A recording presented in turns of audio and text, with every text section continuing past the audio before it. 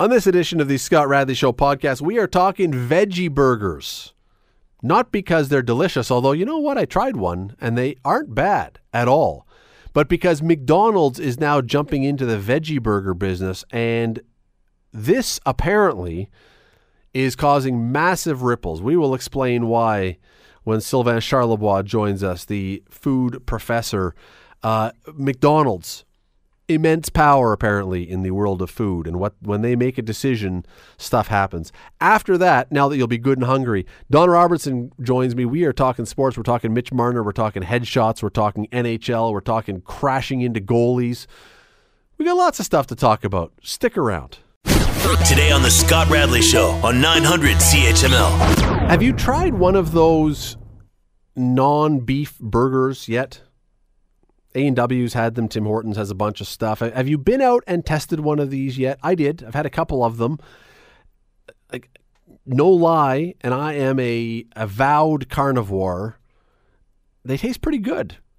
I'm not feeding you a load. They taste pretty good. And the first time I had one, if you had not told me that I was eating a veggie burger, I'm not positive that I could not have been fooled into thinking that I was. It was that close. Well, the reason I bring this up is there is a new player in the veggie burger market, and it is the biggest of the players on the veggie burger market.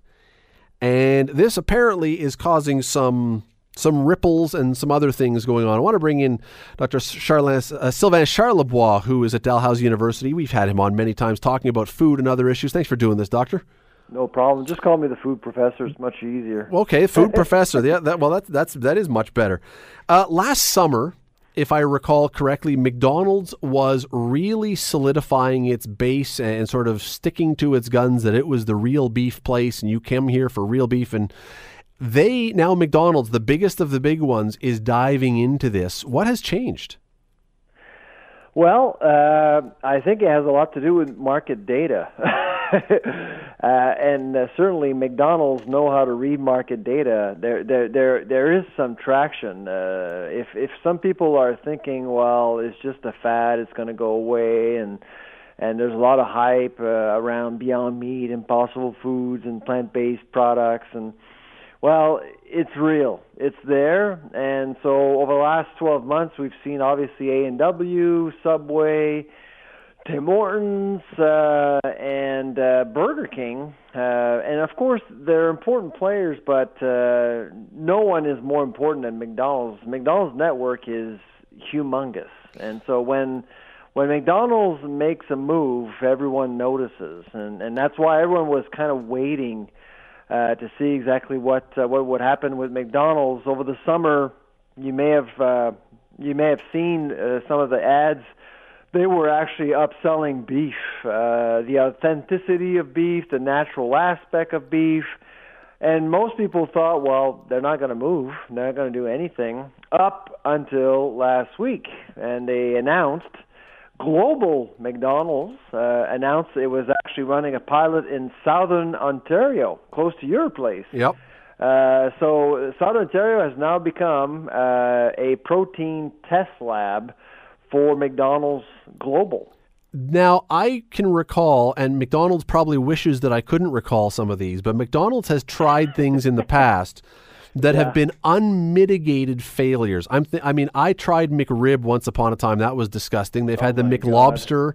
They've had the McDLT. They've had still have the McLobster around here in the Maritimes. It's okay. It's okay. I haven't had one here since, but they had remember the pizza? Pizza was going to be the biggest thing ever for McDonald's. Everybody had to put in the pizza ovens. I think they even had a McSpaghetti one time. I'm not making that up. I remember that. I swear to you, it's true. You could go look it up online. They had mixed spaghetti. Someone had a good idea. But why are we to believe then, when you say it's not a fad, why are we to believe this is not going to be something that McDonald's does for a few months and then goes, it was fun, we'll try another thing now? I think it has a lot to do with momentum. I mean, there is context to this that needs to be appreciated. For one, a lot of people, just last week you saw millions and millions of people walking and they were doing a climate strike everywhere. It was just unbelievable, and so people are thinking about climate change, and they're seeing the planet, or they're considering the planet, the well-being of the planet, as they actually consider different types of food. That's a reality, and it's not going to go away. The other thing, of course, is health. People are concerned about their health, and they're reading up on things, and they want to know whether or not their current habits are healthy, and so that's why they're considering other things. The challenge with plant-based products is that for neither, both the environment and health, the case is still a bit weak, because there's lots of confusion. Nobody really knows for sure what is healthier and what is better for the planet. There are no metrics. There's no consensus. So the debate is out, but people are listening, and they're trying to figure out things. I was going to ask you that about the health, because we've had a nutritionist on here, and they caught me off guard when they said it, because we were talking about this stuff, and they said, we're not really sure that it's any better there's a lot of other stuff that goes into one of these plant burgers to make it taste like beef that, I can get the climate side of things, but if you're a real health nut, I'm not sure this is really doing it for you. That's correct. And so, that's really what the challenge is for a company like Beyond Meat. They were fascinated for years to replicate exactly what beef does to your in your mouth, the taste, the texture, everything. And so they want to replicate what beef does. But to do that, you need a lot of different ingredients. What I think is going on with McDonald's is that they've actually learned from what has happened in the last 12 months. They've seen the comparison, the unhealthy comparison, because everyone is comparing beef with Beyond Meat. Beyond Meat actually developed a distinctive, different product for McDonald's alone. And I think they did that just because they were concerned about health and what it meant to their consumers if they are to roll this out in January after this 12-week pilot. You're listening to the Scott Radley Show podcast on 900 CHML. We're talking about near beef, almost beef burgers that have no meat in them. You know what we're talking about, the Beyond Beef and these.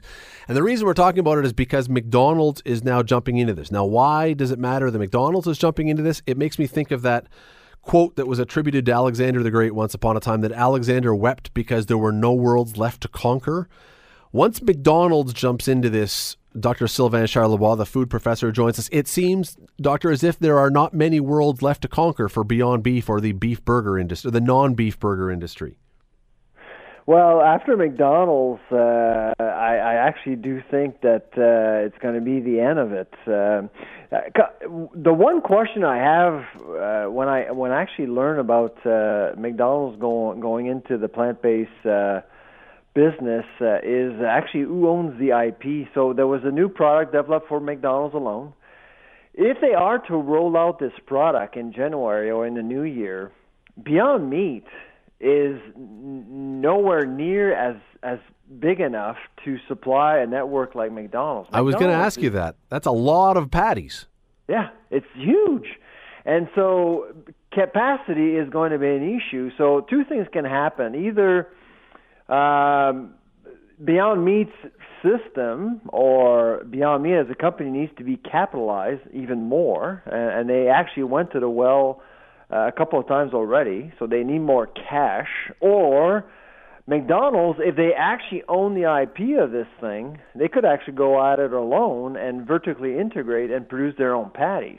Would you be, if you were an investor in the stock market, is this an area that you'd be looking at?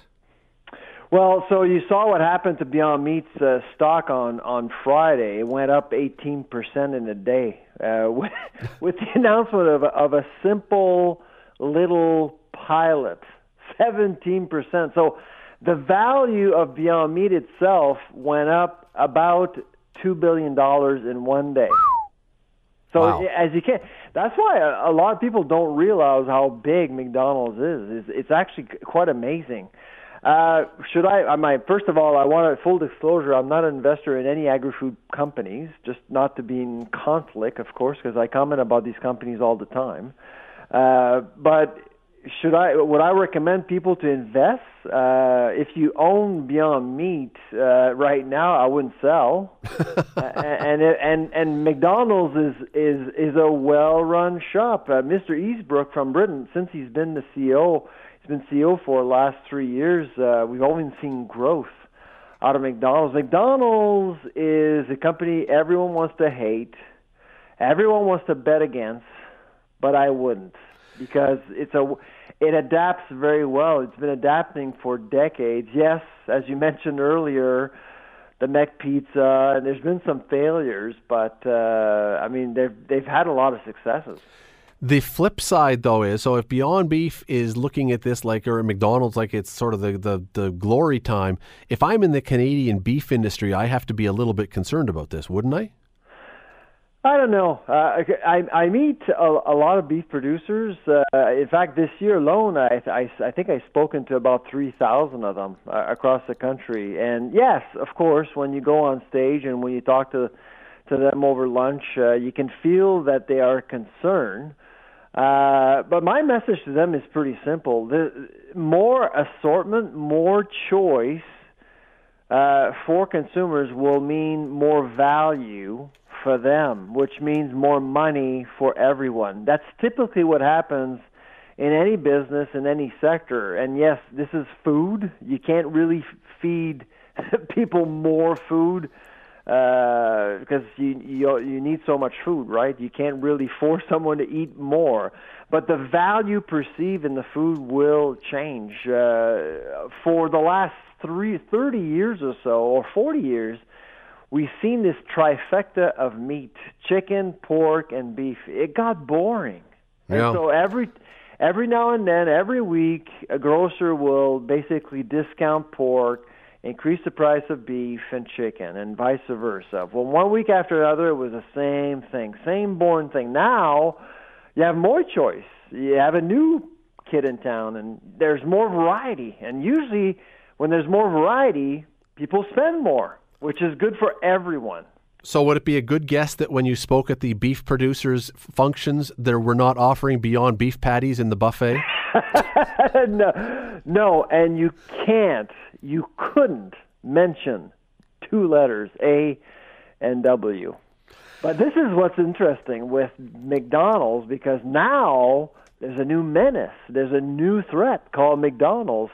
And McDonald's has been seen as the champion of Canadian beef for decades. This is why sometimes I feel, probably in the prairies right now, I suspect that some people believe that this is the great protein betrayal by McDonald's. It is. It's going to be really interesting to see what happens if this really takes off and this works, what it'll mean, and we'll have you back on to talk about it if it does. Dr. Sylvain Charlebois, you can read him online. Always appreciate your time. Thanks for doing this. All right, take care. Bye-bye. You're listening to the Scott Radley Show podcast on 900 CHML. Don Robertson is in studio, as he is every Monday at this time. Sometimes wondering why. The owner and operator of the Real McCoys in Dundas, the owner and operator of Calm Choice Realty, the guy who was behind the renovation of the Greitmeyer Arena, which almost killed him by the looks of it. Certainly grayed his hair that 2-year period. How are things? Things are good. It's almost dark when I come in now. That's no fun. Well, it cut your manure spreading time like last week. Yeah, I did. I think it was mulch. Oh, mulch. Okay. I'm not a politician. Oh yeah, we're going to see the manure spreading maybe begin. We'll hope not. Well, I'm hoping it's not manure spreading tomorrow. I really am not. The local councillor, Councillor Ferguson, does spread manure on a small portion of the acreage. So we don't live out in the country. I don't live out in the country, and we, a number of years ago, had somebody in our neighborhood come up with the brilliant idea that liquid manure would be a terrific fertilizer, and it probably was. But geez Louise, Don, there should be some sort of bylaw against that, because it was like a week of smelling like, I can't even describe what it smelled like. Will probably smell like a pig barn when they clean them out, or a chicken barn when they get rid of the hens and everything else. But that's generally pretty short-lived out where I am. Yeah, because it's open and it blows. And it blows away. You kind of get it corralled in the palatial estate you're in. If I had been walking up a flight of stairs behind someone with no pants and he stopped suddenly and I kept going, that's what it would have smelled like. Like for a whole week, it was just horrendous. And I couldn't believe there wasn't some rule against it. That was the thing. Like if you can't burn fires, and I'm not sure that burning bonfires in a backyard are you not allowed to do that in the city because it's a fire hazard or because it just smokes everybody out? I don't know the answer. I don't know. I can get a burn permit where I am. Yeah. It's an interesting show tonight. You're walking into somebody's butt end, and we're looking at porn before I got up in here. When I got out of I just remember getting out of my car the day that it was spread. And you open the door and you're like, what in the world? What neighbor thinks that that's okay? Now, maybe the person didn't have any idea how horrendous it smelled. They were told, hey, it's great for your grass. Well, maybe it had a bean fest on the court or something. Don't do that to you. If you live in the city, do not do that to your neighbors. My brother-in-law's father used to be a pig farmer. And a couple times I was in the pig farm, in the pig barn. And Don, I got to tell you, you nail it though. That people don't realize, I don't think, until you've been in a pig barn, what smell really is. It is stunning. Yeah, it's they get 500 hogs having a poop inside, but you think it's going to happen.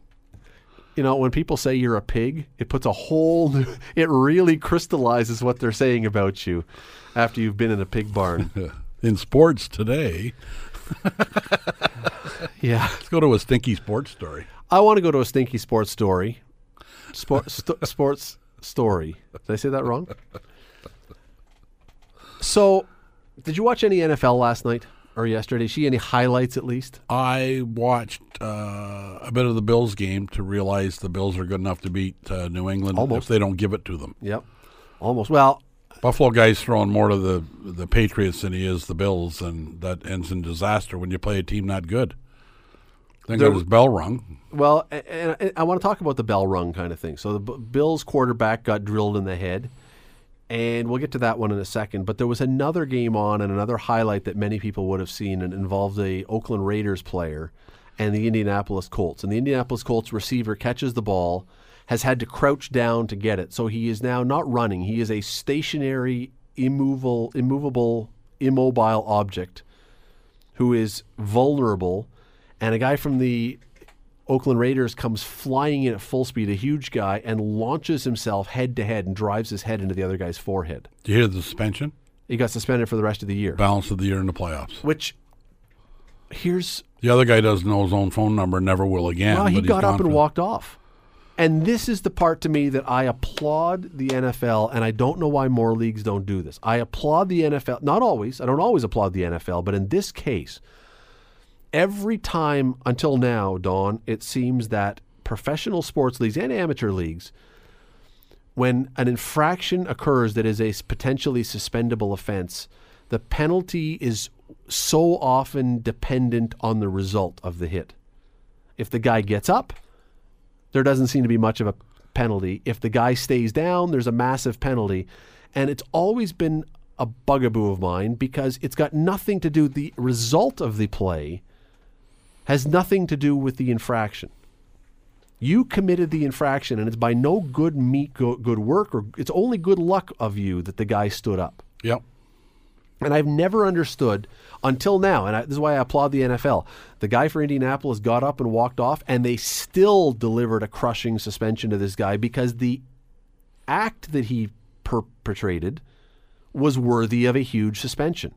Why don't more leagues penalize the act rather than the outcome? Well, let's go to the fact that let's watch what the Players Association does.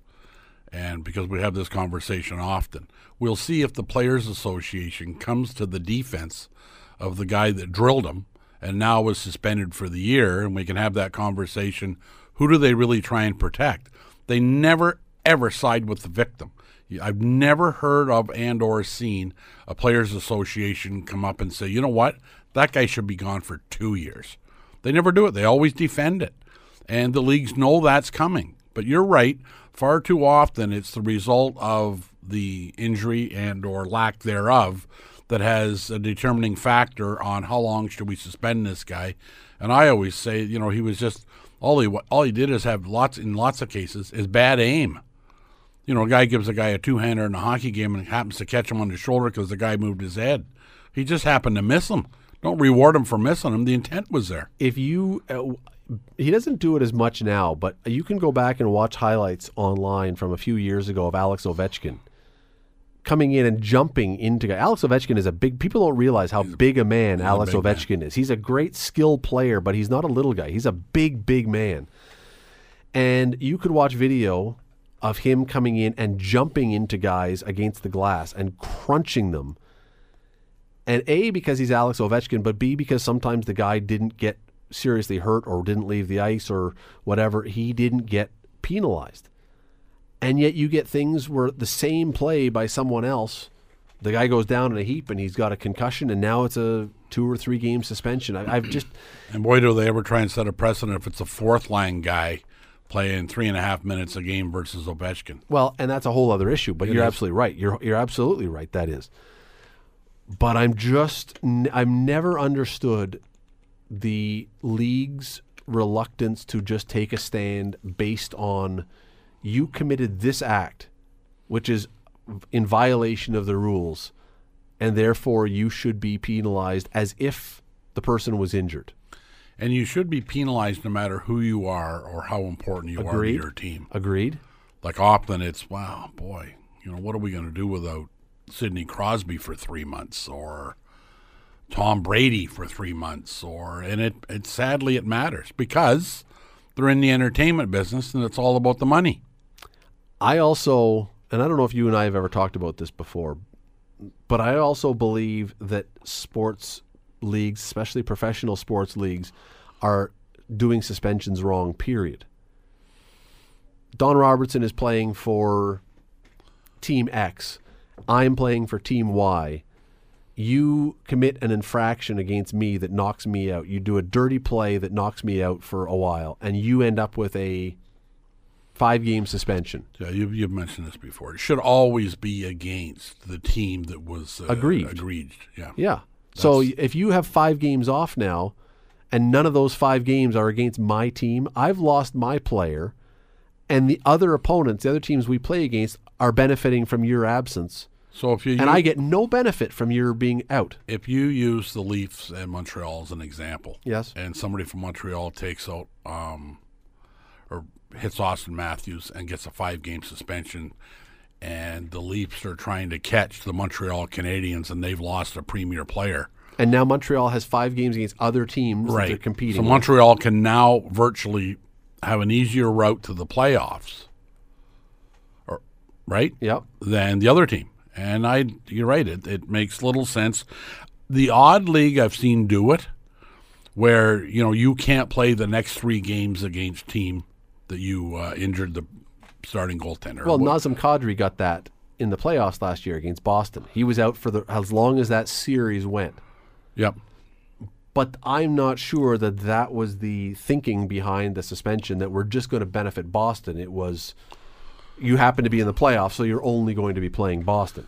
Yeah, but I don't disagree that it's not a bad thing. Now, the interesting thing is, and this I do recall us talking about it at one point, and hopefully the hundreds of thousands of people listening will remember parts of it. Millions. But, just on this topic. If you do that and you're going to miss the next 5 games against Montreal, let's say the NHL, you said Kadri, pardon me, you're going to miss the next 10 games against Boston. 6 of them are in the playoffs, fine, but you're going to miss the next 4. Kadri doesn't play for Leafs anymore. But he was still the guy who did it, so he's sitting the next 4 even for Colorado. You trade for him, you know what you're getting. You sign him, you know what comes with that package. I mean, look, if you sign a player and he is owed signing bonus money, See, you still have to pick up the signing bonus money. Under your theory, it's true that the team that would then benefit would still be the Montreal Canadiens, using that same logic, and they would take advantage of it this year. That said, Colorado plays in the West as a scenario. That suspension could last 4 years. Could, because they don't play very often. Could. But at least Montreal would always be getting the benefit of it. I think that's your point. But look at what happened earlier this year, and I know some people get tired of us talking about it because it's a Ticats and they like the Ticats, and that's fine. But when Simone Lawrence took out Zach Collaros earlier this year, he got a 2-game suspension. Well, turned out one of them ended up being against Saskatchewan the way it played out. But how did it benefit Saskatchewan to lose their starting quarterback and then have Simone Lawrence serve his suspension, one against them but one against somebody else, and meanwhile their quarterback is out probably for the year? That should have been the next 2 times Simone Lawrence's team, whatever team that was, lined up against Saskatchewan, he was out. And he could play the other games. Yeah. And that makes way more sense to me. So you're talking about punish them for the action, not for what ends up being the result of it, and then do it in a way that benefits the team that has now got the injured player. And so now this guy from Oakland, it's a slightly different situation because, again, I applaud the NFL for kicking this guy out for the rest of the year. And what I would say if I was the NFL is, and if we ever do allow you back in, you never get to play against Indianapolis again.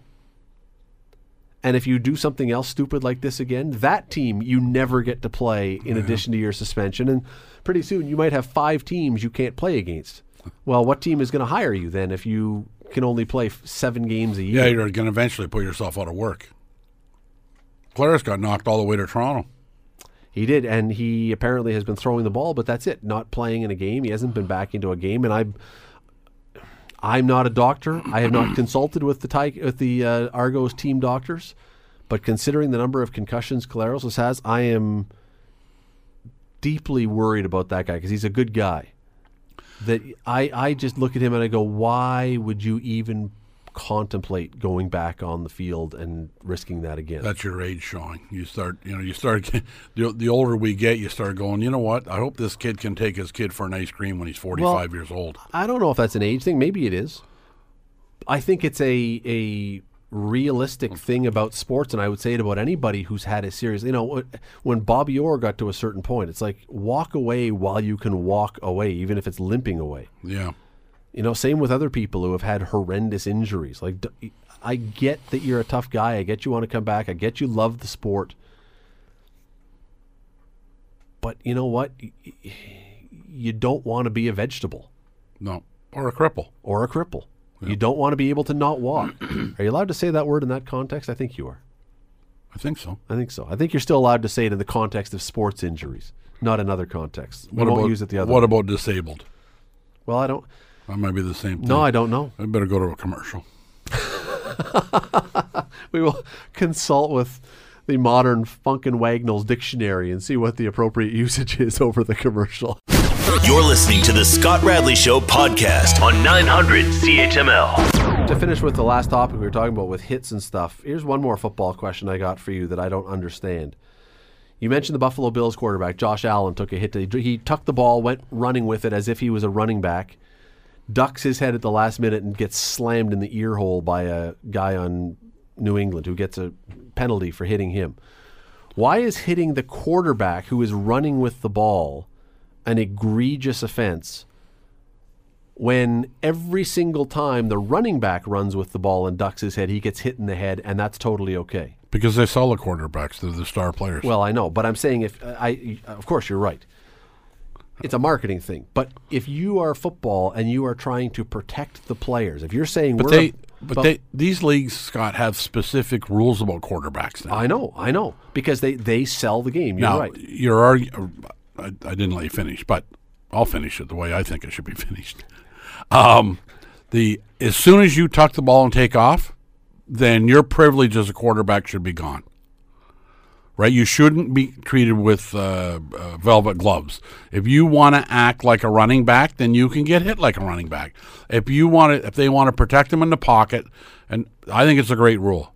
Poor guy standing there looking downfield ready to throw it, and some 375,000-pound linebacker comes in and hits him at 140 miles an hour, you should penalize him heavily. So in the pocket and what they're doing is a good rule. When you tuck and run, you're Thurman Thomas.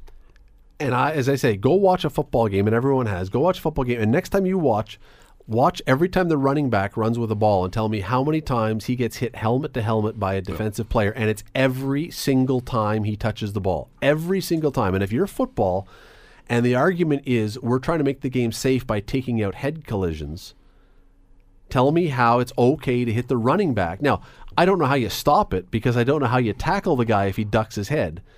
So I'm not arguing the case that you should take it out or you can take it out. I'm simply saying, why is it okay that the running back get hit 1,000,000 times in the head, and if the quarterback or a receiver gets hit once, it's horrifying. Look, it's one of the quirky little things of football. To that point, then you like the rule where a quarterback, if he's in the pocket, all the protection in the world, sure. All right, because he's most vulnerable. If a goalie is in his crease in hockey, he should be protected. If a goalie goes behind his net to run him play over. the puck, you're okay with running him over? Absolutely. If he steps out of the net to... If he thinks he wants to be a defenseman, put his face into the glass.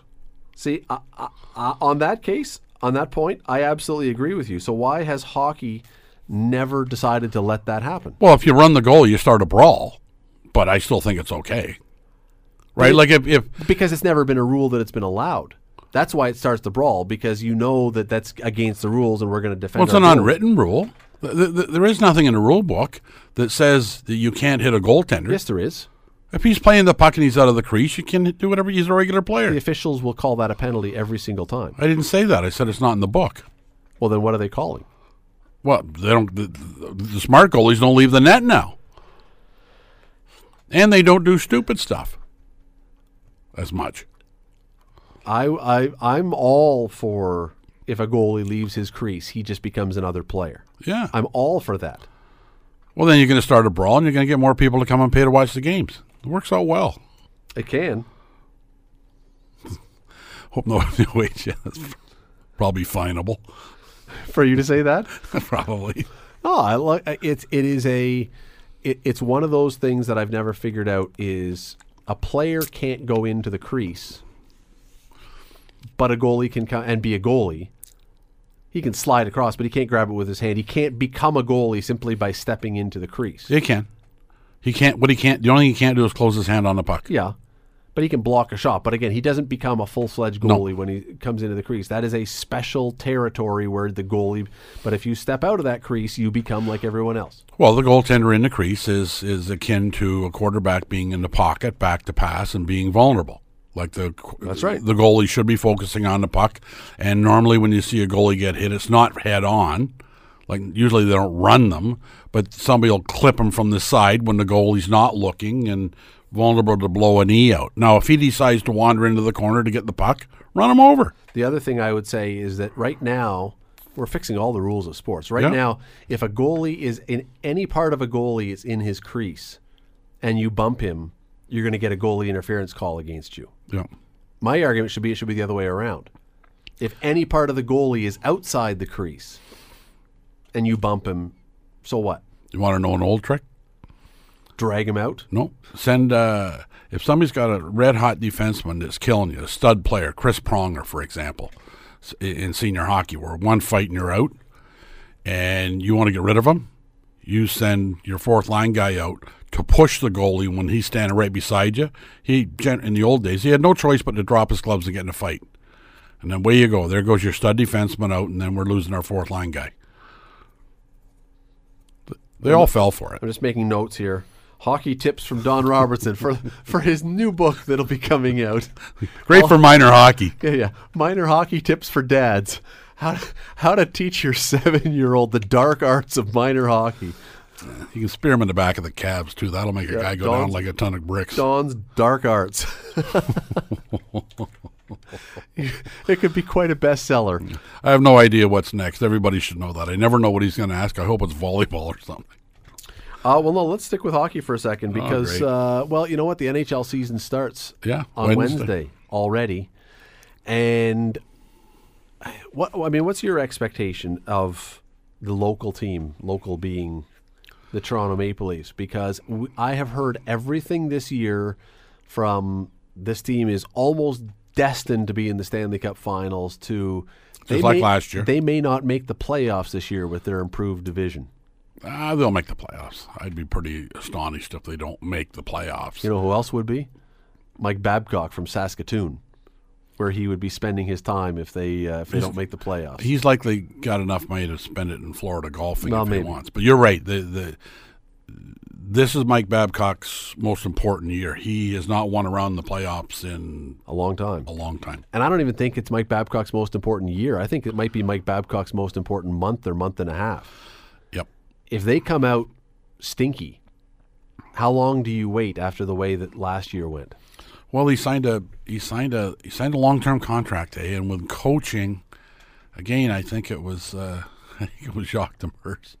Everybody said he's got a 4-year contract and a 3-year act, right? Because some guys can only go to one place, except Barry Trotz, for so long. It's hard to not lose and get creative and say something different. Mm-hmm. It's hard on coaches because guys, he's back at that again. Well, he's back at that again because you keep doing it wrong. Mm-hmm. But then they tune him out. But you're absolutely right. If they come out limping at the start of the year, then it'll be interesting too because you've got these big contracts in place, and every once in a while, because you don't know, these guys are young guys, and sometimes complacency sets in because they're financially set for life. Like Marner had 7 lives. Yeah, Marner had tremendous motivation to have the biggest year of his career last year. He doesn't have that now. Now, he's a good young guy, and I'm sure he's going to play well. But, boy, if the tires start going flat on you and 2 or 3 of them aren't up to snuff, then you're right. It might be a bigger concern to Mike Babcock than MLSE. And they got to pay him anyway. But yeah, they can afford it. And they've got their coach in waiting down with the Marlies right now, the guy that Kyle Dubas knows very, very, very well because he had him as his coach when he was with the Sioux Greyhounds. And Sheldon Keefe is probably, and I don't know the numbers, and maybe you can Google them, I don't know if they're public or not, may well be making as much as some NHL coaches now to retain him. Because the Leafs have that kind of dough. If they think that if Kyle Dubas wants a parachute, and he thinks that Sheldon Keefe is it, the last thing he wanted is Sheldon Keefe to go to anywhere else in the National Hockey League, and the Leafs stumble coming out of the box, and everybody's going to say, and you gave up one of your very best coaches in the system. So I'm sure he's being very well paid to sit there and wait. Yeah, and now you have to hire Mike Keenan to fill in. Yeah, wow. No, it's they better get going well. I don't think they've hurt their defense much. No. I think their defense is arguably better, but they don't seem to be any bigger and tougher, which doesn't really matter in the NHL as much as it did. But I'll tell you, St. Louis was sure big and tough in the playoffs. If I was them, I'd sure want some meaner guys around. You don't have to be big and tough because there's not much fighting anymore, but they don't have a lot of mean guys. And when St. Louis had mean guys, they played to win. Want to know something that I thought was really interesting to that point is in the last or second last exhibition game, who was the one guy who dropped the gloves? Now, fighting is not everything. Fighting is not the answer to always being tough, but Hamilton guy, Tyler Gaudette, who was the one guy for the Leafs who was willing to go. You see who just signed a contract with the Calgary Flames? Yep. Zach Ronaldo, Hamilton guy. We seem to do a good job at pumping out tough guys, and I don't necessarily mean goons. Tyler Gaudette is not a goon.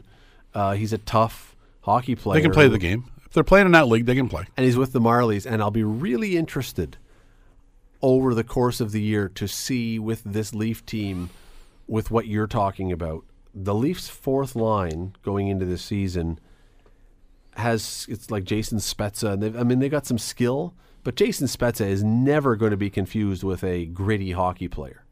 That's not his game at all.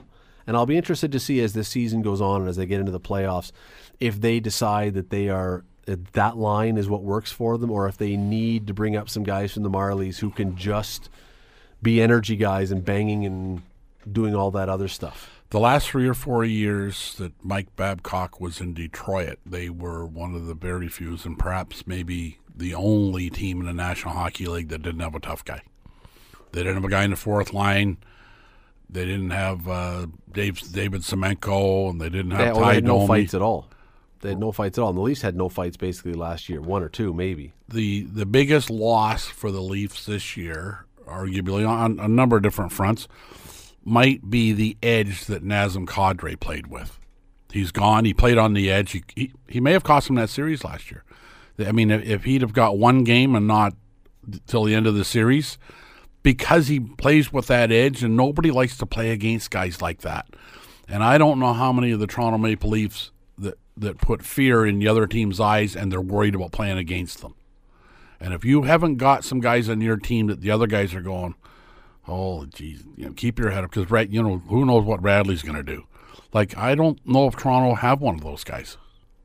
Go back 1 minute or so ago when we were talking about Mike Babcock. I don't expect there seems to me to be too much talent on this team to not play well, to not have a decent start.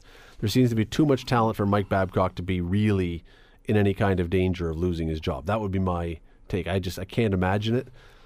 But you know what? If Sheldon Keefe were to come up, if a coaching change were to happen with the Leafs, and I don't expect it, but if it were, at that point, I don't know what you see with your fourth line, because now you've got a guy who's different from Babcock and who's been coaching these guys he knows with the Marlies and who he trusts and who he thinks can play the game. And he's certainly not getting rid of Austin Matthews or John Tavares or Mitch Marner or Willie Nylander or any of these guys, but you get into your fourth line. Well, you can change the complexity of your team, and if you're easy to play against, not fast to play against. And coaches always say, I want to be hard to play against. Well, no kidding. Everybody wants to be hard to play against. The other thing that will have a number of National Hockey League coaches looking over their shoulder is what Craig Berube did when he went into St. Louis and they were virtually in last place and won the Stanley Cup. Like, all leagues need is something like that about every 3 years, and all of a sudden it's far more acceptable to can your coach, because this new golden boy that's going to come in is probably going to take us to the promised land. And when that happened in St. Louis last year, you think guys aren't sitting around going, oh boy. Well, didn't we see that with we saw it with Pittsburgh a few years ago with the guy who's now the assistant coach in Buffalo, whose name is eluding me. And did we not see that with New Jersey a few years back when they got rid of their coach right before the playoffs? Did they get rid of Larry Robinson right before the playoffs and ended up winning? Did they bring Jacques Demers back? I think so. Not Something Jacques like Demers, Jacques Lemaire. Something like that, yep. Yeah. And, another Hamilton guy who, interestingly, had caught my eye in the last exhibition game for the Leafs, again because he was mean and looked tough to play in front of the net, was Ben Harper, big 6'6" defenseman who's down with the Marlies, who had come in the trade with Ottawa. And I was looking, going, there's a lot of, and I wasn't even going to go down this path, but there's a lot of Hamilton guys, not a lot, there's a number of Hamilton guys who are one coaching change away from getting a real look in Toronto. Because you get a different coach, he may have a very different view of what he wants on his team. Well, yeah, and I agree with that until Sheldon Keefe gets up here and sees the speed of the game. Not that he doesn't know, he's a very smart guy, but gets out there and goes, okay, I get it now. Like, you don't have the extra half second to turn or somebody's by you. Now, that's the coach. That's a defensive coach's job, the guy coaching defenseman, to make sure you don't put that player in that position unless you're on the road and they get the last line change or you get changing on the fly. You want to make sure at least you line up and set up a guys they can compete with. Well, but let me ask you one other thing. Mike Babcock has been criticized in recent years because he plays all four of his lines so heavily that his star players don't get a ton of ice time compared to some other star players. You get a different coach who comes in here who says, no, I want to give Matthews and Marner and Tavares and Nylander 22 minutes a game each. And then your third line gets 15 minutes. Well, now your fourth line, you don't need to have all that speed stuff. You don't, because you're not going to rely on them nearly as much. I'm saying that, again, I don't expect that there will be a coaching change. I think the Leafs come out of the gun, even though they have a brutal start to the year. They got Tampa early on. They got Boston in the first 5 games. They've got St. Louis in the first 5 games. They play Ottawa, who always, for whatever reason, gives them fits. And they've got Columbus, I think, is their I mean, it's a rough start. If they start 1-6. If they start 1-6, the Wolves will be baying for Mike Babcock's head. Whether the Leafs would actually do anything at that point, I mean, I think he's got till at least November or December, at least. And I'm not of the belief that he will be gotten rid of before this year is out. But man, with the lineup they've got this year, with the contracts that are up for, especially on defense this year, with a lot of different things, you better not mess it up. You better not have it go south. The determining factor will be is if it starts to go a little bit wonky, you'll be able to tell how badly the players want them to stay. Yeah, because if they start mailing it in when it starts going south a little bit, that'll answer your question. You're listening to the Scott Radley Show podcast on 900 CHML. Don, we got a few minutes left. There are a number of contracts that were signed this week. Similar players to Mitch Marner, but a lot less money than Mitch Marner got. Some are arguing that Kyle Dubas, the Leafs GM, screwed the whole thing up. I'm not going down that road yet. I think we got to give time and see how this thing works out before you pronounce judgment. But I did wonder about the fact that if you were going to play in Toronto and you're a star player in Toronto, should you expect that you will get a little more money for the pressure that comes with playing for the Leafs, or do you look at it and say, no, it's a privilege to play for the Leafs, especially if you're a hometown kid. You shouldn't get a bonus for that. Well, I think one of the things it doesn't seem to be working, but the sponsorship opportunities for guys like Marner and Matthews and everything else should be far superior than the Carolina Hurricanes. You would think. Who some of their guys might be doing TV ads for the local burger place. Right, and these guys have got Canadian Tire, Bob's House of Mattresses. There you go. And so, a couple of things the Leafs have done, seemingly to take advantage of it if they can, is if we're going to pay you $75 million, we're going to give you 73 of it now. And the Leafs, and I'm exaggerating, that's a little bit tongue in cheek, not by much, but they're putting a lot of it up front. And I have an accountant to do my taxes, but what that can do, because the taxes in Canada are far high. There's no state income tax in some states in the United States, like Florida and so on. So you may have to pay a guy $7.2 million for it to equal $6.3 million in Florida, for example. But if you give the guy all his money up front and let him start making money with his money, then you can kind of offset a lot of those things. It's a tremendous advantage to have. But I would think they don't do that with radio, by the way. No, don't do it with real estate either. You got to work for and earn what you get. Anyway, the some of the things that the Leafs should have been able to take advantage of, I don't know if they did. My understanding is, and the rumor mill had it, that when Stamkos was looking up here, Canadian Tire were offering a substantial endorsement deal. Tim Hortons. There's lots of opportunities. So to answer your question in a long roundabout way, they do get compensated for the additional pressure. And you know what? If they don't want to play in that eye, John Tavares made a conscious decision to come back to the mecca of hockey. He knew what he was getting into, and he wanted to play for his hometown. But there's a lot of guys. I remember when Danny Briere was being courted by the Canadiens, and he didn't want to go to Montreal and play there, and that was not his thing to go and play there. And so there are guys who don't want to do it. And I wonder if you have to. It sounds stupid now when you're talking about guys being paid $10.8 million a year. You know, how much of a you've put the pressure on yourself, which is the irony of it. Sure, it is. If there is now they got to live up to it. If there's a pressure bonus, it's because you've created the pressure yourself. If you had played, now I'm not saying he would have played, but if you had played for $5 million, you would have got a lot of slack from people if things didn't go right. If you're playing for almost $11 million and things don't go right, be prepared to have your name come up an awful lot on call-in shows and not saying loving things. That kind of deal knock your pants off. Be like a billboard in Detroit. Or who's going to be the captain of the Leafs? Let's go way out on a limb here. I've seen the limbs you go out on. Go ahead. I was gonna joke. I would think it's got to be John Tavares. I would think, but I don't know. And truthfully, we got to go to break. Truthfully, I don't care. I like where else in the world except for Montreal and Toronto. Where else is captain of the Leafs a topic that consumes people for weeks and weeks? Even the players, I don't think, care about this. It's not like you name the captain. If you pick the right guy, they haven't had one in it forever. I know. And the last guy they had was a dud. Dion Phaneuf was when he was captain of the Leafs, he was an okay player in Calgary. He wasn't very good here. The fact is, it's not like you name a captain and this somehow propels you now to greatness.